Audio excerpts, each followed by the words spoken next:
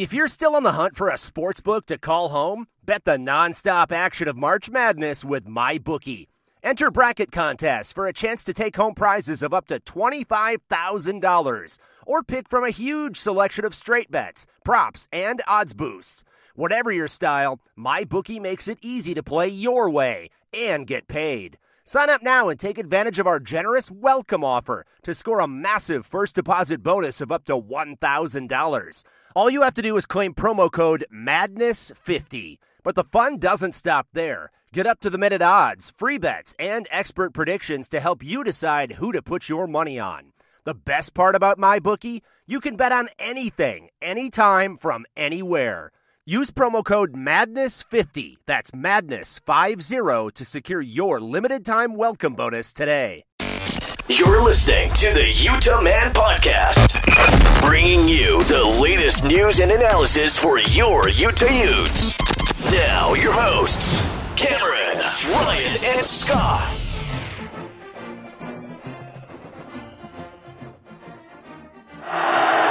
And Utah brings extra again. They throw it to Carrington. He caught it out of the end zone. Perfect call, man coverage. At times you see PI called there. I don't know, Ted. I think he's in. Wow. After review, the receiver's foot was inbounds and he maintained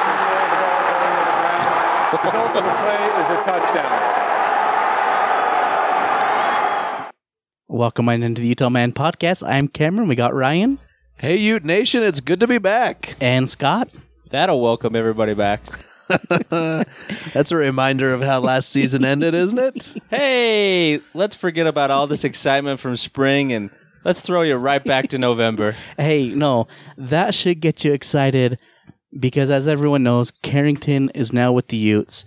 If you can't beat them, steal them, right?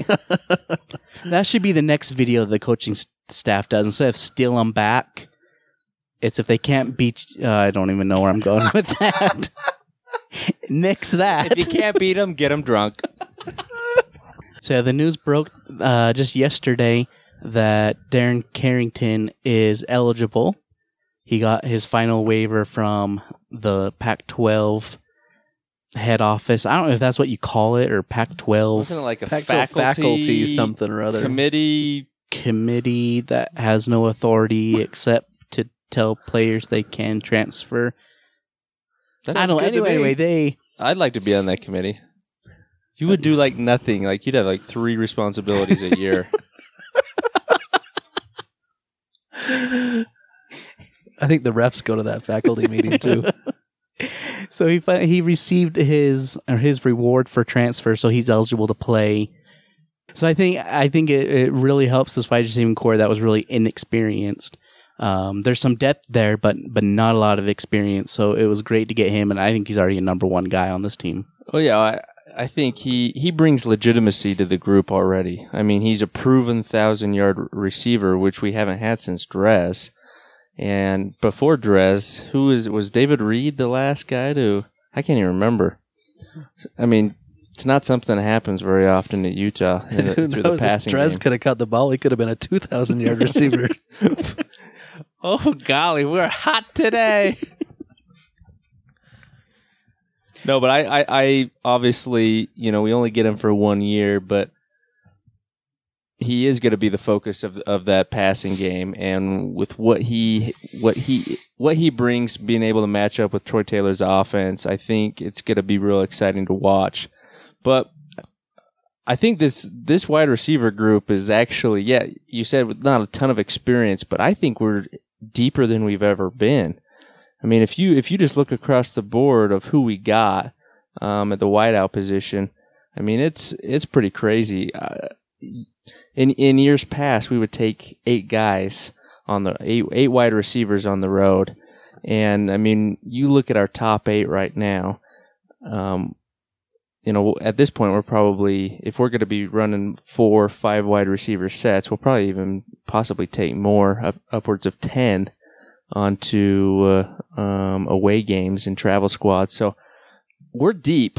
You're right. Not a ton of experience, but I think we've got a lot of talent there. What I like most about the addition of Carrington is 2 things. first his experience and his speed and ability at that position to go out and get first downs and touchdowns. But when you bring a guy in like that who has experience and demands the attention of the defense, that's going to open up so many other opportunities for other receivers on the field. Well, I mean, you've seen on some of the. I mean, we've been to some of the practices, and even some of the videos that have been put out. I mean, just the route structures you're able to see in that small glimpse, that little window that we've seen so far. You're able to see route structures of guys running routes to create space for other guys. And, I think, Carrington, he catches everything that comes his way. And I think that's where our guys have not met the same level as those upper echelon Pac-12 wide receivers. Is we've got guys with speed. We've got guys that are athletic. We do have a coach now who can coach them up, who can get them to improve their, individual skills. But it's being able to catch the ball in traffic, go up and bring it down consistently, and not these dropsies that just keeps plaguing us year after year. That's where Carrington kind of separates, I think. And him being on the team, I'm hoping he kind of elevates all the other wide receivers to come to his level and start acting and producing similar to what he's done. Well, and look what he's going to be able to do to take a lot of that pressure off Singleton. Because coming into the season, right, Singleton was going to be the number one guy. Yeah. And don't get me wrong, Singleton's is a talented player. Singleton is number one worthy. The problem with Singleton is he's never been able to stay healthy consistently. Yes. So you've been able to produce that type of season that he's capable of. Mm-hmm. Well, and I think last year he had what you might call a breakout year. But it was a result. When you say breakout, are we talking Marcus Williams type breakout, or please define? He's in the NFL now, so that was a breakout year. Anyway, last year Singleton had what I would call a breakout year, but I think it was a result of Tim Patrick on the other side of the field with the attention that he received, which allowed Singleton to for sure produce the way he did. And you've got to have multiple weapons, and I think we've got that. I mean, Sipkins, he looked really good in stretches. Obviously, a true freshman, you're going to have some inconsistencies. Siosi Wilson, he showed really well in moments last year. Kyle Folks, there was a few moments in there. He's still Mr. Dropsies in my. He's had a couple of good catches in film for fall camp, but you're right. When the lights come on, is he going to catch the ball? He hasn't proven that yet. No, but we've got the talent. The talent's there, and I think we've got depth. And man, do I wish we had Covey back this year. Can you imagine Covey in the slot with Carrington on the outside? But no, the weapons are there. McCormick's going to be utilized. He's been switched over to a wide receiver, so he's kind of going to fill that Covey spot. He's got that type of speed. Obviously, does he have the effects of Covey? Probably not. Most don't, but the depth is there, and what do we talk about every year? It really comes back to the quarterback getting them the ball. Is an unknown again. Because we have a new offensive coordinator once again. But I'm actually really excited and I think all of us should be excited to see what the potential is with this new offense. I'm excited for two things. I'll tell you who's excited. Troy Williams. Well, I think there's a lot of guys on that offense that are excited that A-Rod's not there anymore. They have not been shy about that. No, and it even started in the very first practice. It was interesting because spring we didn't get that feel at all, right? No, but there were comments. I guess there. hints, but really, I think maybe just because everything was still so new. But now that they're a little bit more comfortable with the system and with the new offensive coaches, which is exciting. Though the only thing they haven't done is thrown a parade that he's gone. Oh, jeez, I'm serious. But at the same time, maybe they shouldn't throw A-Rod under the bus like they have been. Maybe it's deserved, maybe it's not. But one thing is for sure that they seem to have bought in to Troy Taylor's offensive scheme? So Troy Taylor has 1 year of college coaching, and it's at a lower level. Prior to that came from high school. You look at some of the comments that other Pac-12 coaches have made in regards to Troy Taylor, they're already surpassing what anybody had to say about Roderick while he was here. You never heard a word about Roderick, his abilities, his what he brought to the table as a coordinator, and the fact that the guy still doesn't have a job. And I don't want to just trash him, but there's definitely a lot of red flags there that I think it's good we're going in the direction for the 9th straight year. Well, how many times have we sat around this table and talked about how important it is to have a quarterback coach that has experience in either playing or coaching that position? I mean, we haven't had that since Brian Johnson. And he was pretty young when he took that over. So I'm excited, and I think probably based on some things we've heard Troy Williams say, that he's excited to have a guy that can tutor him and mentor him that actually played the position. We'll see if it plays out. It should. No, I'm excited. I'm excited for this offense. I don't think it's probably going to be as drastic of a change as maybe we're all making it out to be, where we're just going to be throwing the ball 90 passes a game. I mean, I expect we're still going to be fairly balanced, and especially early on in the season, I think you're going to see a lot of running the ball.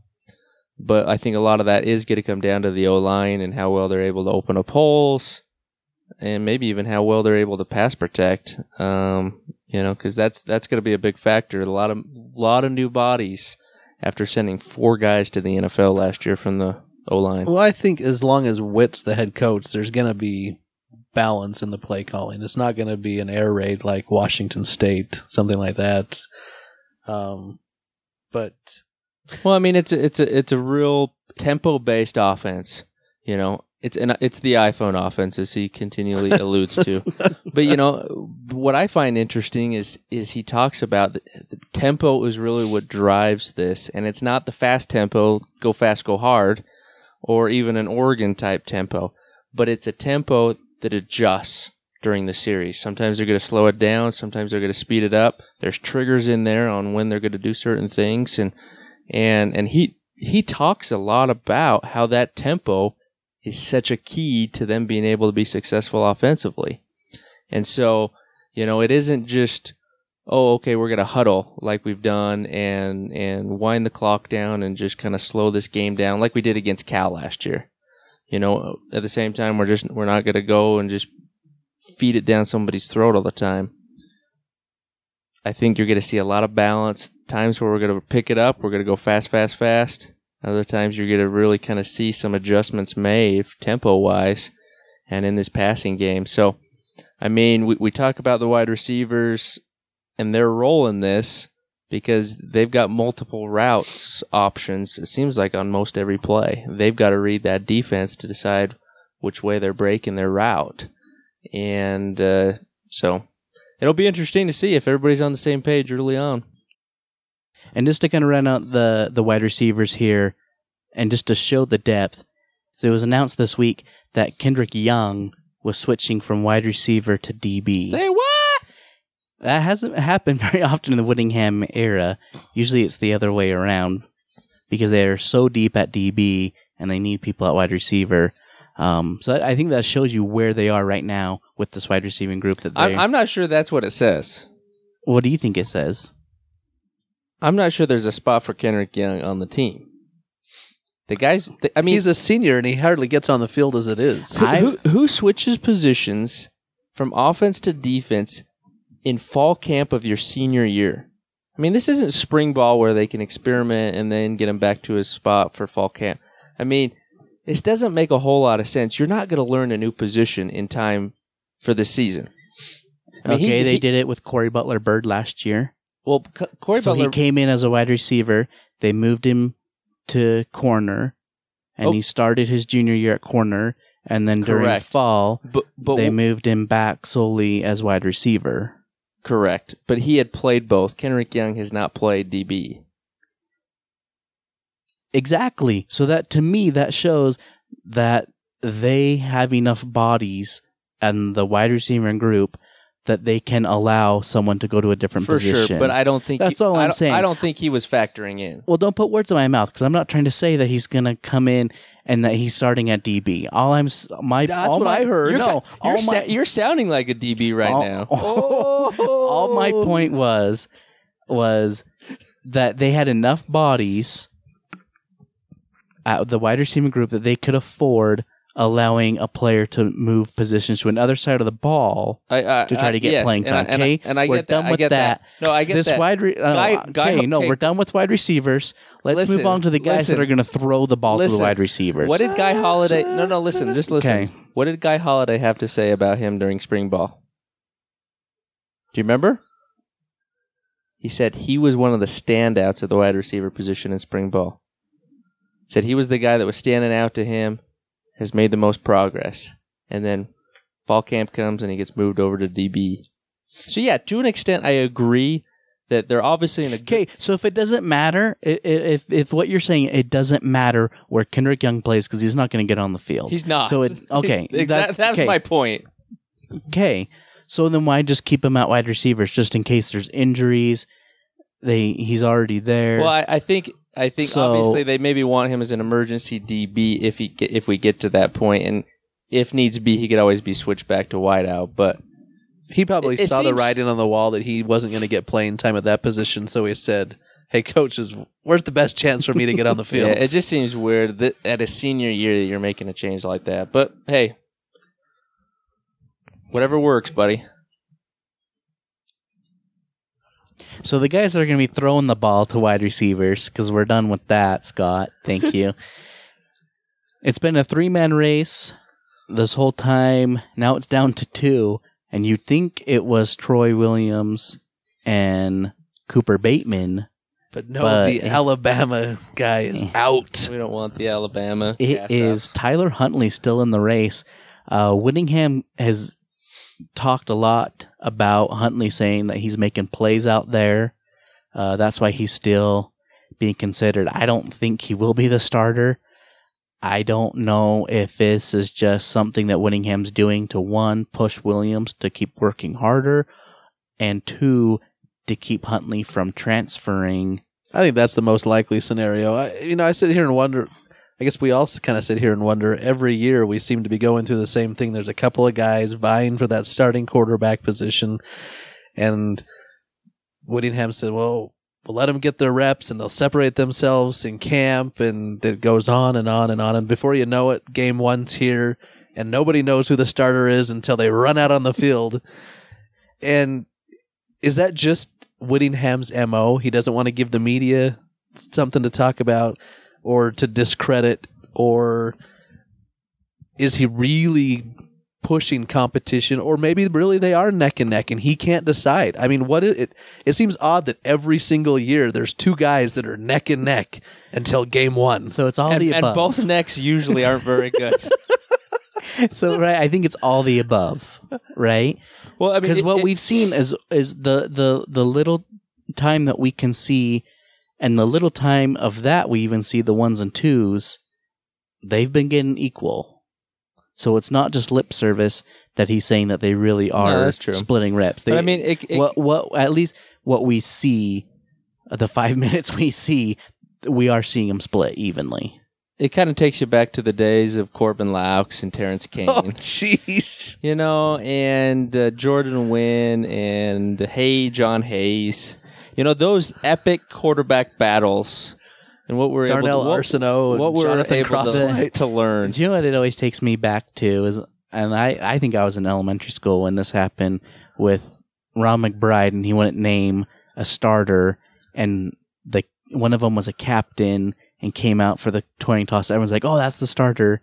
Was it TD Croshaw? I think it was Croshaw. It was Croshaw. And was it Arsenault? No, it wouldn't have been Arsenault. Who would that have been? It was TD Croshaw. And Lance Rice? No, that's too Lance far back. Rice did come in mid-season, and I think he finished the season because he's the one that screwed up that Air Force game in the last 30, that was so brutal. 30 seconds of that game. But this is great podcasting right now. Walk down Bill memory Marcroft, lane. back to the history of the Utah Utes. Anywho, that's what it always reminds me of, right? Do you guys like my fake hair? Okay, the few times I've met Mark or Bill Marcroft, I peed on my cowboy boots. He wore like rattlesnake cowboy boots and a rattlesnake belt. Well, I remember back when we were playing in Laramie, Wyoming, back in the Whackin' Mountain West days. 1948. And I went into the restrooms and I peed in their urinals, and only to realize there were no pipes and it was dripping on my cowboy boots. The Utes came out on top that day with a score of 31-17. Highlights of Utah football. I'm dying. It was awesome. Thank you for that. Bill Marcroft moment.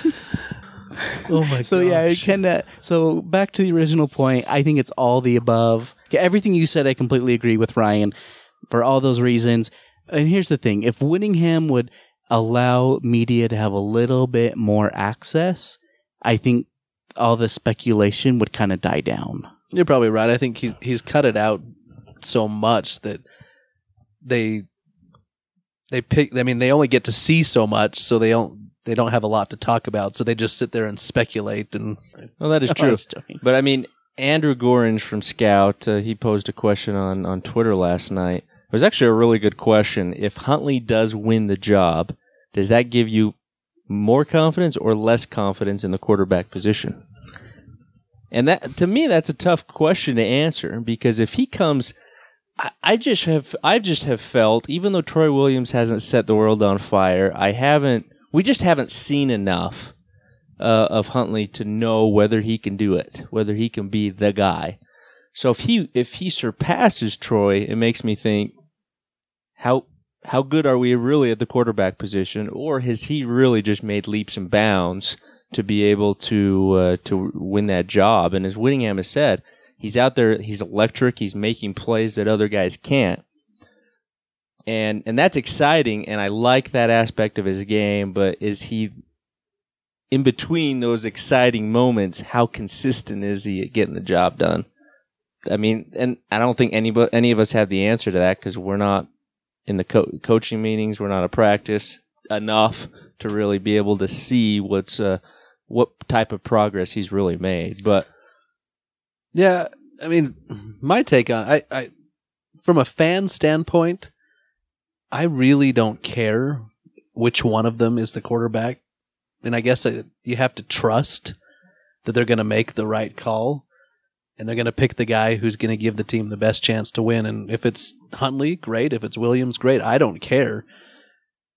The only thing I think in regards to the question you asked, Scott, would be if Huntley does win the position, is it because he surpassed Williams, or is Troy Taylor's offense more conducive to his abilities? See, I think Troy can. It's interchanged with whatever. I mean, it is an iPhone offense. Well, no, because look at it. So it's the same offense that he ran in high school, right, with Jake Browning. And Jake Browning even talked about the guys above him were all spread guys, all option guys. And then it was Jake's turn to take over the team, and he was more of a pro style. Mm-hmm. So I think Coach Taylor, in his offense and what he does, and we like to make fun of it, it's the iPhone, but I think he can tailor it, no pun intended, to whatever type of quarterback's back there. And if that's the case, and so that gives me the best man wins. Exactly, and that's why who's ever back there, I'm with you. Who's ever back there, I'll trust the coaching staff. Well, and there was a little bit of uproar today when after practice Whittingham said that he's going to make the final decision on the starting quarterback, and I think fans were just like, "Wait, what? There he is! He's meddling again." Yes, exactly. And there's this, I just wish, my hope, I'm going to rub the genie.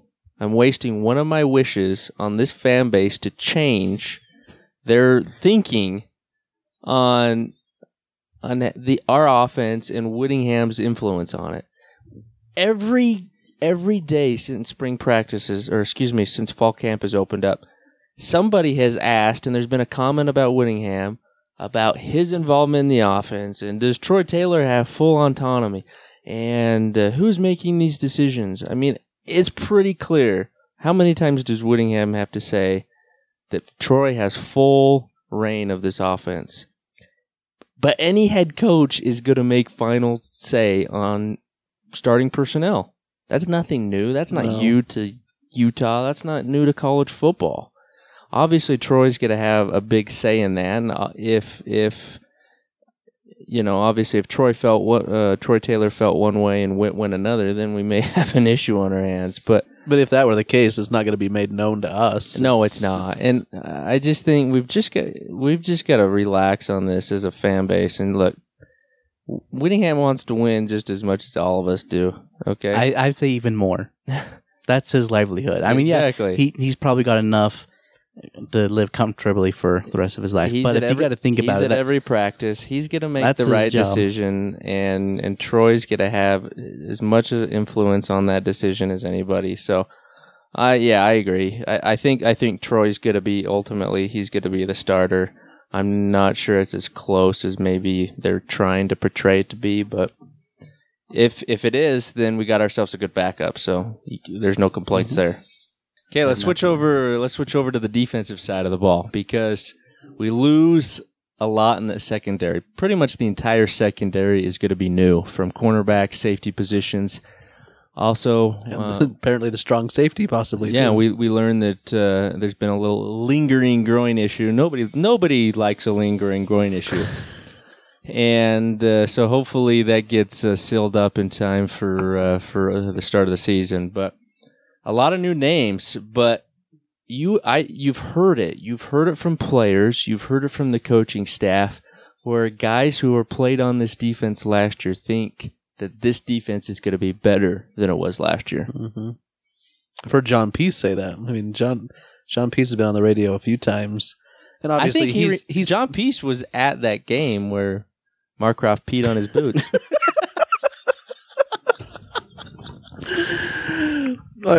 Obviously, we know that Peace has been a part of this program, but still is. And he still is, I think, to a certain extent. But he's been on the radio a few times, and he's just raving about the speed and agility of the defensive secondary. Oh yeah. Well, I mean, you look at it last year. So, I broke down some stats that stuck out to me from the defense last year. Okay, so our starting corners last year: Brian Allen, Domo. You had Justin Thomas in the nickel, and Reggie Porter on the other side. So 3 of those guys are in NFL camps right now. But we gave up over 3,300 yards passing last season. Now, granted, it's the Pac-12. A lot of teams pass the ball all over the field, so you're going to give up some passing yards. But we ranked 101st in the country in pass defense last year. Rush defense, we were solid. Well, so the speculation is that we'll be better. I hope so. Yeah, so my point is, even though we are completely replacing our secondary, and we lost, Marcus Williams to the Saints, and all these guys who are, whether they make teams or not, they're in NFL camps, so they're pretty talented guys. I sure as heck hope we're not giving up 3,300 yards again through the air.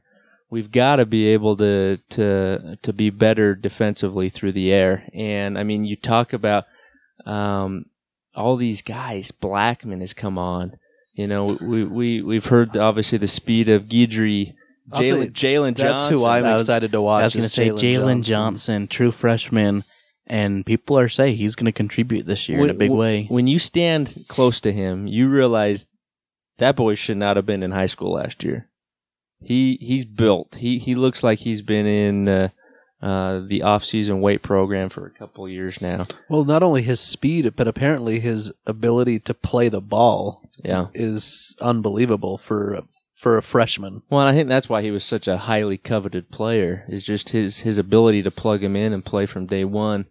Obviously, we'll have to see how Tyrone Smith looks. Burgess is going to get some action. Casey Hughes, who's been in the program for, it seems like, a decade, He's getting his opportunity, and from all accounts, I think he was recruited with Brandon Dart.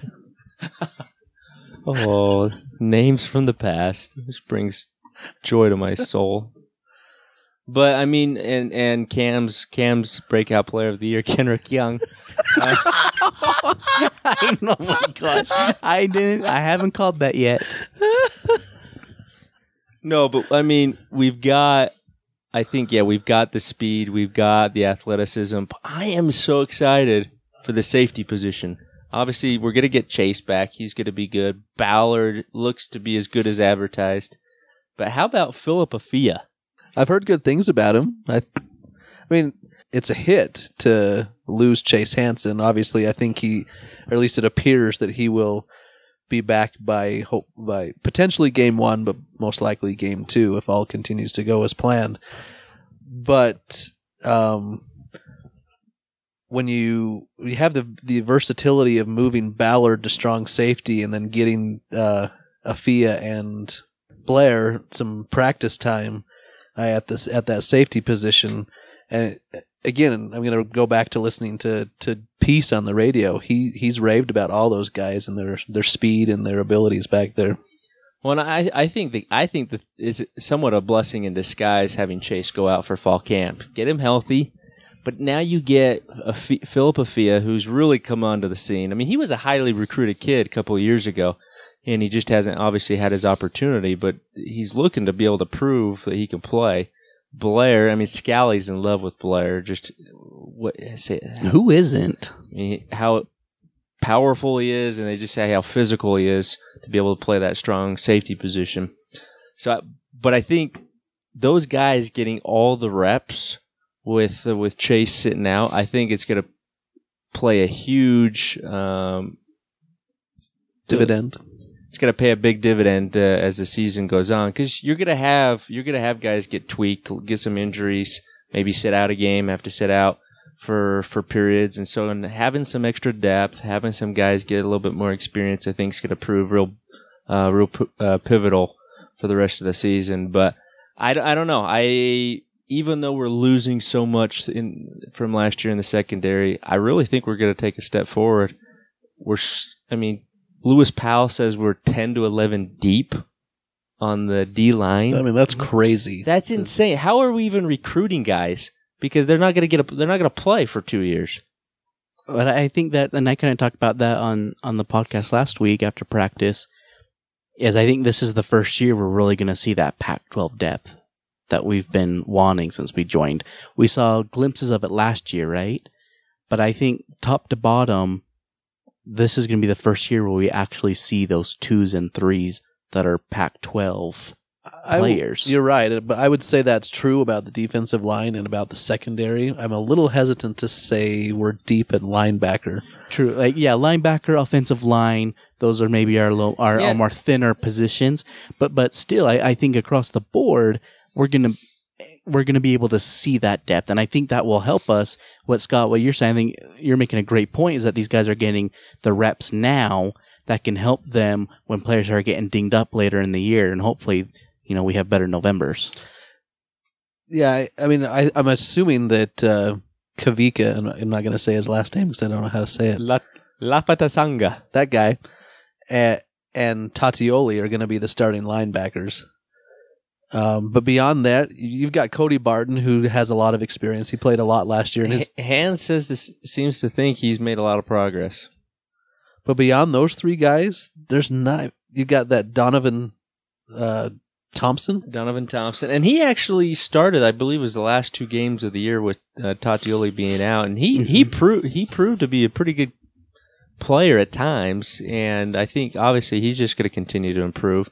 You've got that Lindquist kid who's a transfer from Weber State, who's like powerlifting king of the world.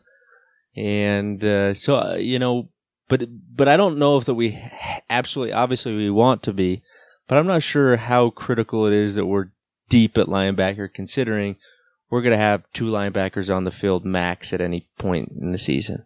I mean, we're gonna have DBs all over the place. You're going to be in dime.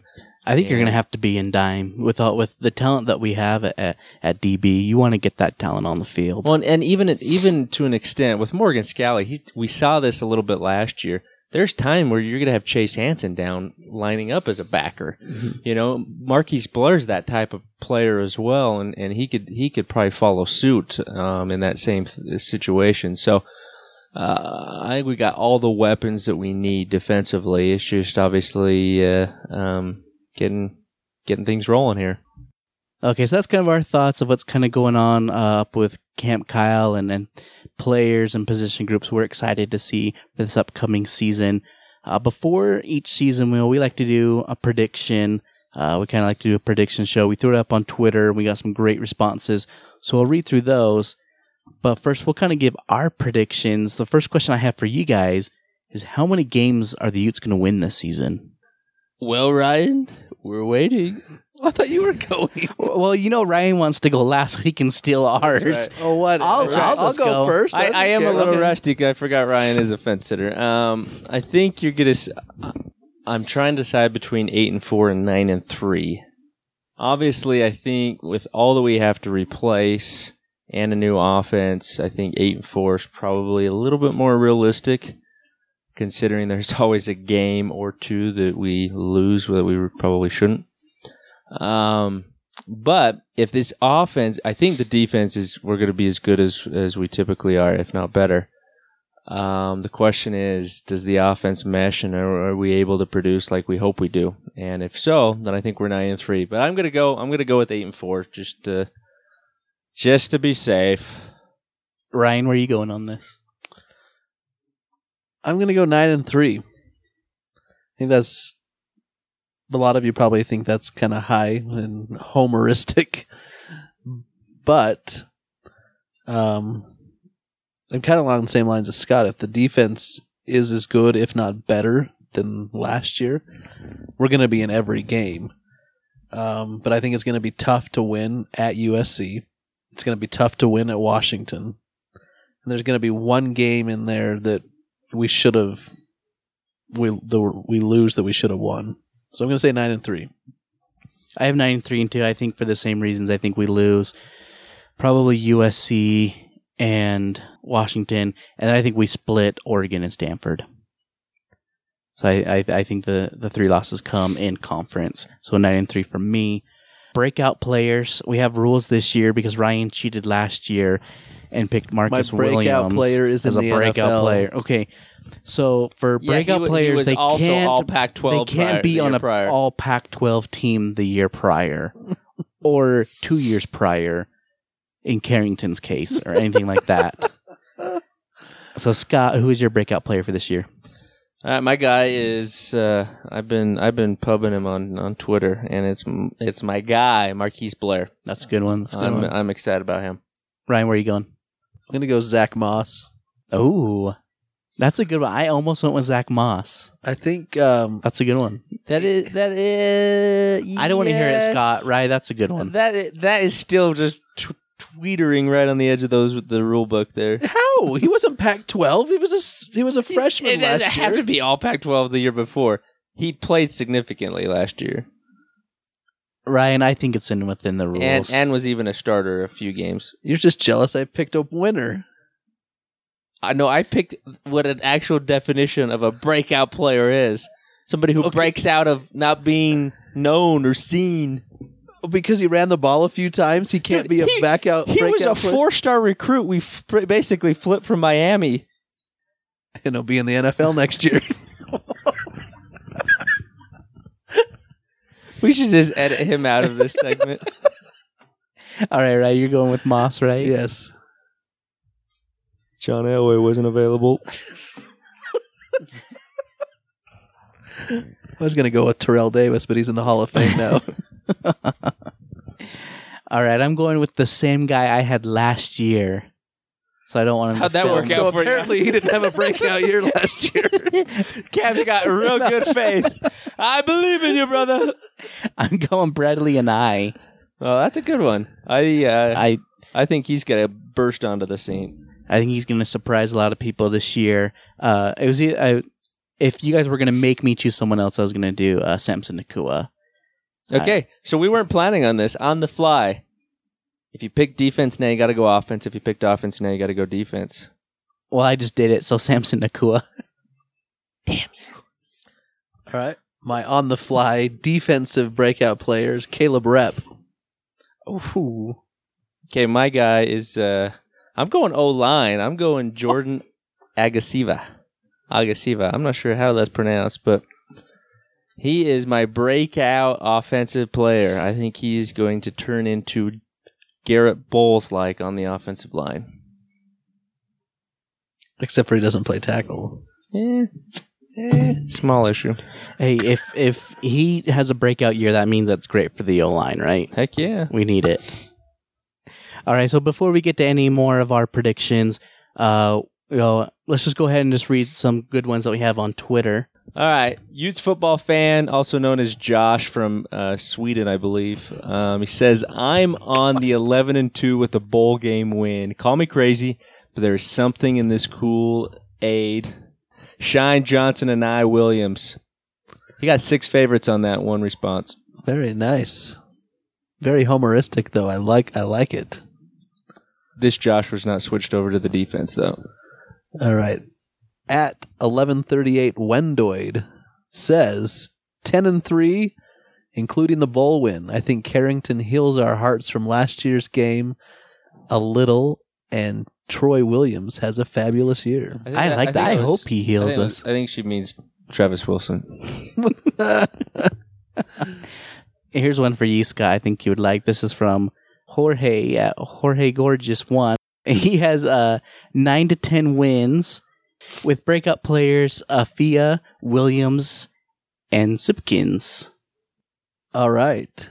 Name cannot be blank at Grant C. Yates says 8 wins, 9 with the bowl you're on game. A game show. The 8 wins, 9 with the bowl game, and Shine and Nye and Lufatsaga. I can't make fun of you, Ryan, because how bad I do. Lufatsaga.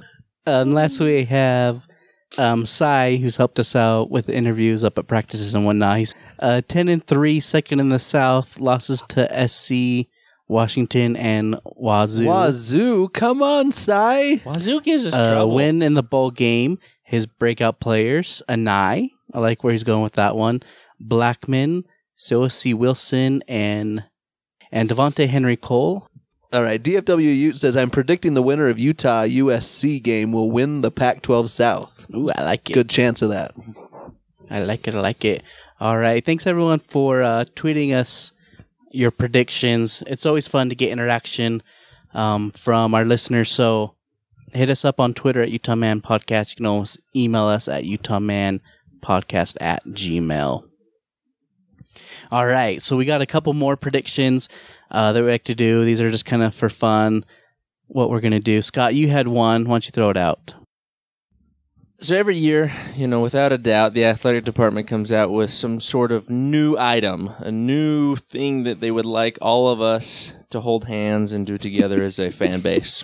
And whether it is the drum that just died a horrible death, the unrhythmic clapping that went along with it, or my personal favorite, the chant or cheer before the game. Oh, I hate that. Where they tell us what letter to say, and there's always, it was always the east side was awful at pulling their weight.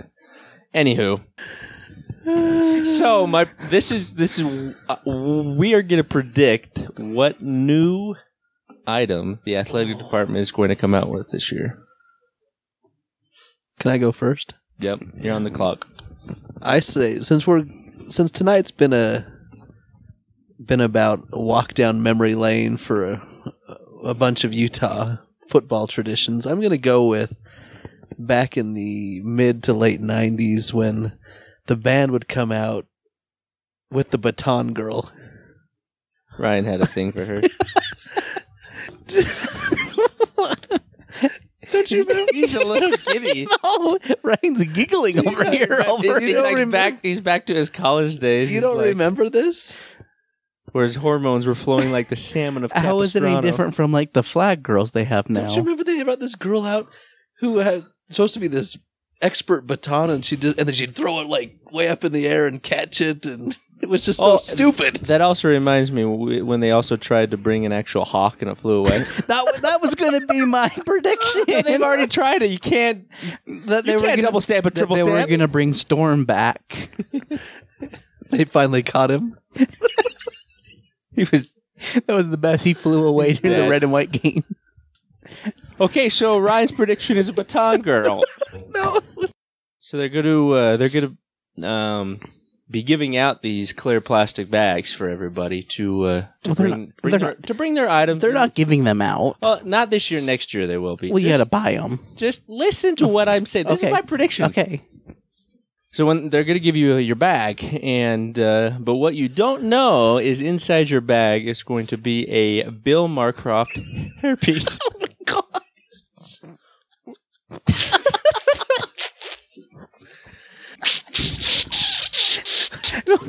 Maybe they'll have a Bill Marcroft night where you have to wear it. There's 46,000 Bill Marcrofts here. And each bag will have a different story. Each section will have a different Bill Marcroft memory. And just prior to kickoff, when the captains approach midfield for the coin toss, all of the fans will simultaneously put on their hairpiece and start rocking to Back in Black, Metallica. That thing will just wave in the wind. Oh my gosh. You know what? If you do athletic department, I'm speaking to you directly right now. If you use this, I want royalties. Oh my gosh.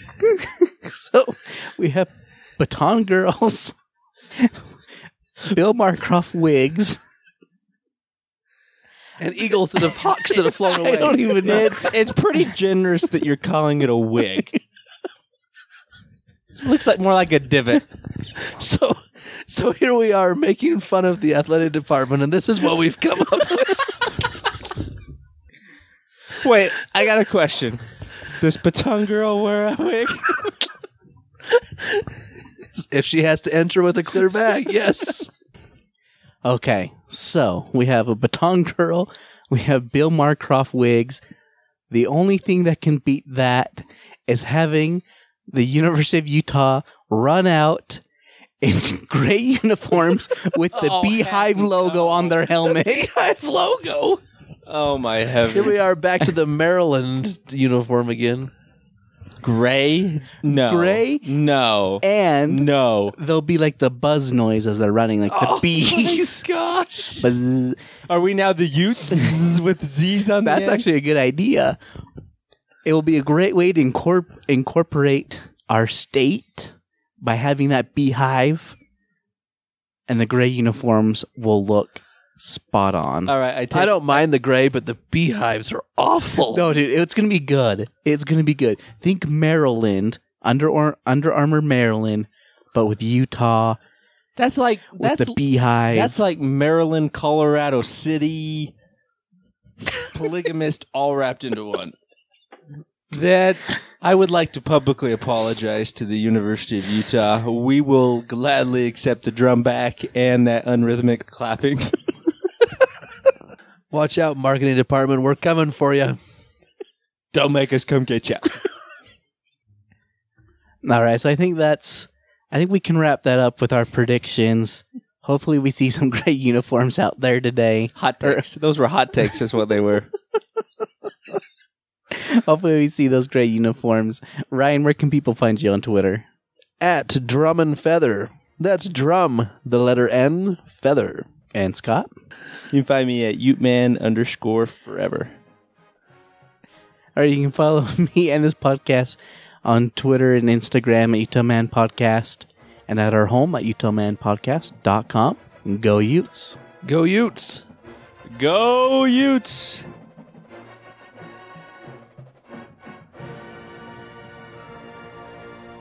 We're good. Let's cut it. The views and opinions expressed on this podcast are their own and are no way affiliated with the University of Utah. Scott's our defensive coordinator. Cameron and I will play offense. Can't wait to see who gets fired at the end of the year. What are you doing to your microphone over there? It's like you're about to pull a Celine Dion and go to town. Don't give him any ideas. Or Whitney Houston. We'll always love you. That's why Okay. this is why he's the defensive coordinator. This is like putting Witt in charge of the offense. Well, I can't sound like an idiot. People already know you are.